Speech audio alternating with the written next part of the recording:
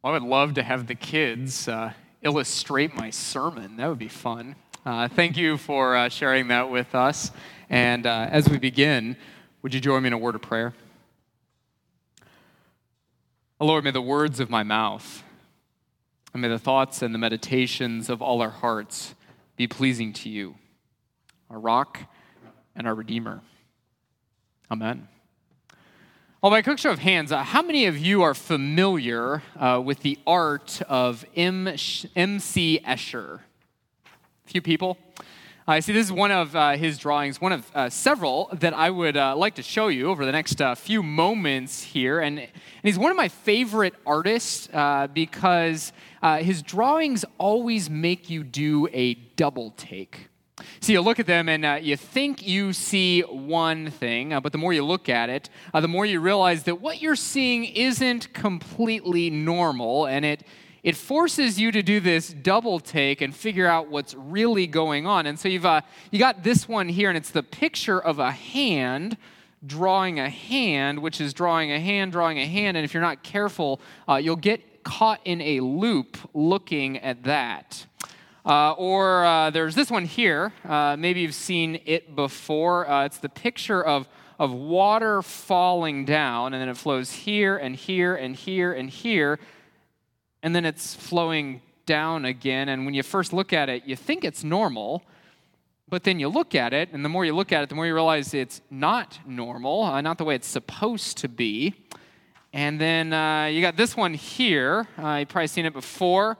It reminds me of a scene out of one of the Harry Potter movies. It's the picture of the inside of a building, and there are stairways going every which way. But that's not the problem.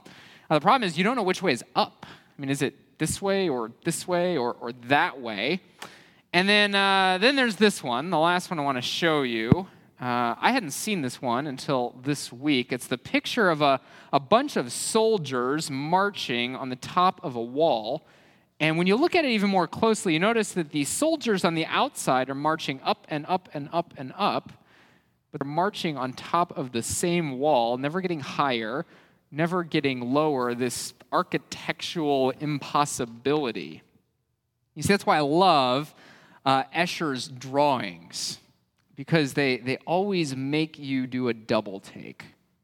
You see, you look at them, and you think you're looking at something normal, but the more you realize, the more you look at it, the more you realize you're not seeing something normal. And that's because things aren't exactly what they seem in Escher's world. And it turns out that there's a Christian songwriter, an artist by the name of Steve Taylor. I didn't know about him until this past week, but he wrote a song about this. You see, he noticed what was going on in Escher's world, that it's not so different from the world all around us, because the world all around us also isn't what it's supposed to be. And so in the mid-1990s, he wrote this song. It's titled Escher's World, and I just wanted to share a couple of its lyrics. Up is down. Down is out is in. Stairways circle back to where you've been. Time falls, water crawls. Are you listening? Did you ever chase your tail through a maze of exit doors? And then he writes, I have seen the light by Braille. I've blazed the road before us. We're walking in Escher's world again. Rise up, you nimble-minded men. And I love these lyrics because they not only point to one of my favorite artists, but they also point out this truth about the Christian life. That the world we're living in isn't the way it's supposed to be. You see, we may look around, we may talk to people, we may turn on the news and get the impression that this is the way it's supposed to be, that this is normal. But you see, a world marked by brokenness and sin is far from normal and not what God originally intended to be. And there's one thought I want you to keep in your mind as we turn our attention to today's reading from Luke chapter 6. It's just that. It's that the world we're living in, this one, the one all around us, it's a little bit like Escher's world. It's the one that is upside down and backwards. And the reason that Jesus comes is to turn this world back to the way it's supposed to be. And I see brings us to today's gospel reading. And as a brief reminder, here is how we got here. Here's how Luke's gospel goes. Jesus is born and baptized, and then he's tempted in every imaginable way. And that launches him up to his ministry in and around the Sea of Galilee, about 75 miles north of Jerusalem. And he starts in the little town of Nazareth, his hometown. But you may remember that he's kicked out of the synagogue, and so he's forced to go and minister to other places in and around Galilee. And last week, he called a bunch of disciples. He called a bunch of disciples and he told them that they were going to go fishing for people. And as the scene opens on today's reading, we discovered they have done just that. They have gone and fished and gathered a bunch of people as Jesus comes down this mountain with his disciples to greet a vast multitude of people in a wide open space on a plain as he ministers to them, and as then he begins to preach a sermon. And this sermon that Jesus preaches, it might be familiar to you. It's probably familiar to you. It's the first and perhaps one of the most iconic sermons that Jesus gives. And in it, just like the Sermon on the Mount, Jesus is answering the question, what does it look like to follow him? What does it look like to be one of Jesus' disciples? And in it, he addresses a number of different topics, and that's why this sermon doesn't just include today's reading, but it spans the rest of the chapter. And in the rest of the chapter, Jesus will address things like how we should treat other people, how we should view ourselves, how we should relate to God. But you see, before Jesus gets there, he challenges the way in which we see the world all around us, what we think is normal.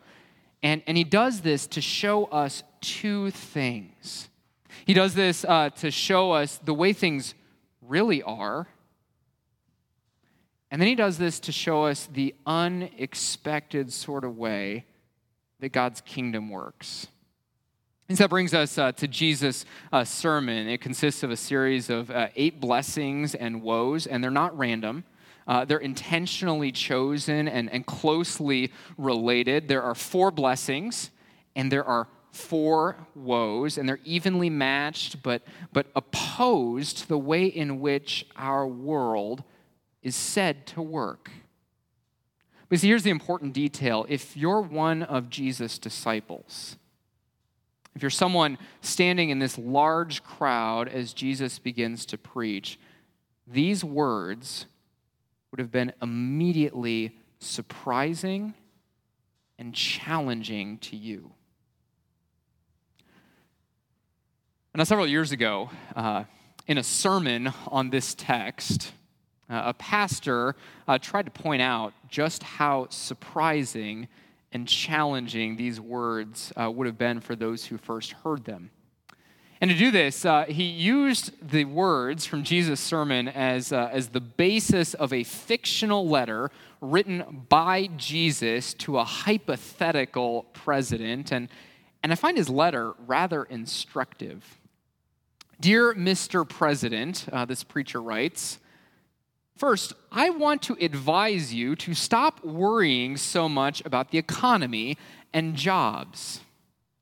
A lower gross domestic product is actually good for our country. I mean, don't you understand? The poor are the fortunate ones. I mean, the more poor we have in our country, the more blessed we are, for theirs is the kingdom of God.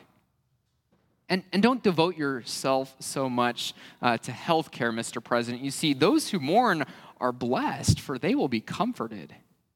I know you've heard from those who complain about the increasingly secular nature of our country, that the people of faith are ignored, that they're called bigots and misunderstood. But I want you to relax, Mr. President.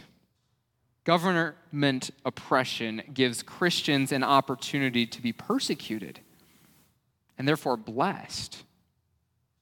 Thank you for the expanded opportunities, yours truly, and then he signs the letter, Jesus Christ. It's a little corny, but I certainly think it highlights something very important. Those who first heard this sermon, the disciples of Jesus, the people out on that plain, they weren't expecting Jesus to say something like this.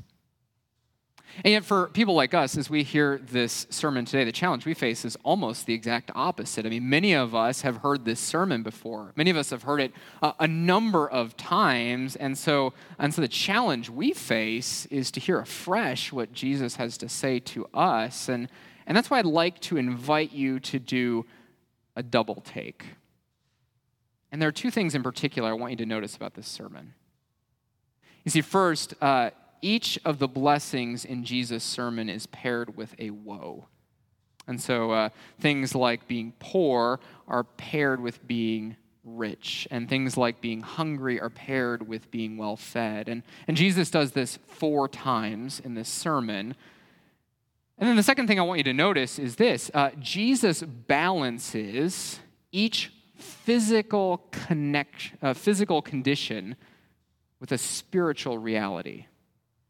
I'll say it again. He balances a physical reality, the kind of physical conditions that the followers of Jesus tend to find themselves in, because the followers of Jesus tend to find themselves in situations where they're weeping or being hated. And that's because life gives us plenty of opportunities for weeping and being hated. And you know what?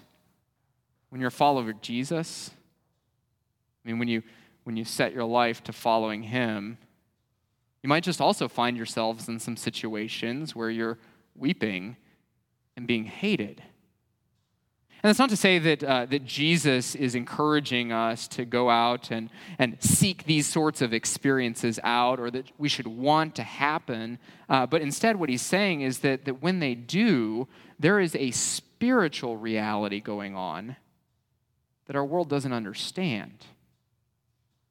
And the things in this world that make us weep.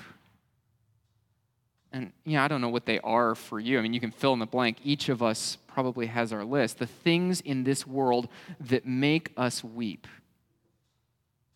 Through the eyes of Jesus. Through the cross. Through Jesus' death and resurrection. Those things will eventually make us laugh. And that's because Jesus is ushering in a new creation. It started on the cross when he died for us. It continued when he was resurrected, and we knew that what he promised was really real, that we could trust it. And then he ascended into heaven, and Jesus promises to come back. And we have the eyes to see that what he promises, forgiveness, new life, and salvation, will be really real. And when Jesus returns, we will experience these things in their fullness. And so blessed, Jesus says, are you who weep, for you will laugh. You see, for each of these physical, spiritual reality going on. And the unfortunate thing that Jesus is showing us in this sermon is that our world doesn't see this. And the even more unfortunate thing that Jesus shows us is that we are so often tempted to believe the thing that our world sees. Because it is so tempting to get all dressed up. It is so tempting to put money in the bank. It is so tempting to line up all of your right answers and think that you've got it all together. And that's why Jesus preaches this sermon. That's why Jesus calls us to do a double take, to invite us to see what is really real, that our brokenness, that our sin, it's in the midst of those things and from those things that God promises to begin to work. And it's from those places, from that promise, that we begin to experience the blessings of the kingdom that God is ushering in.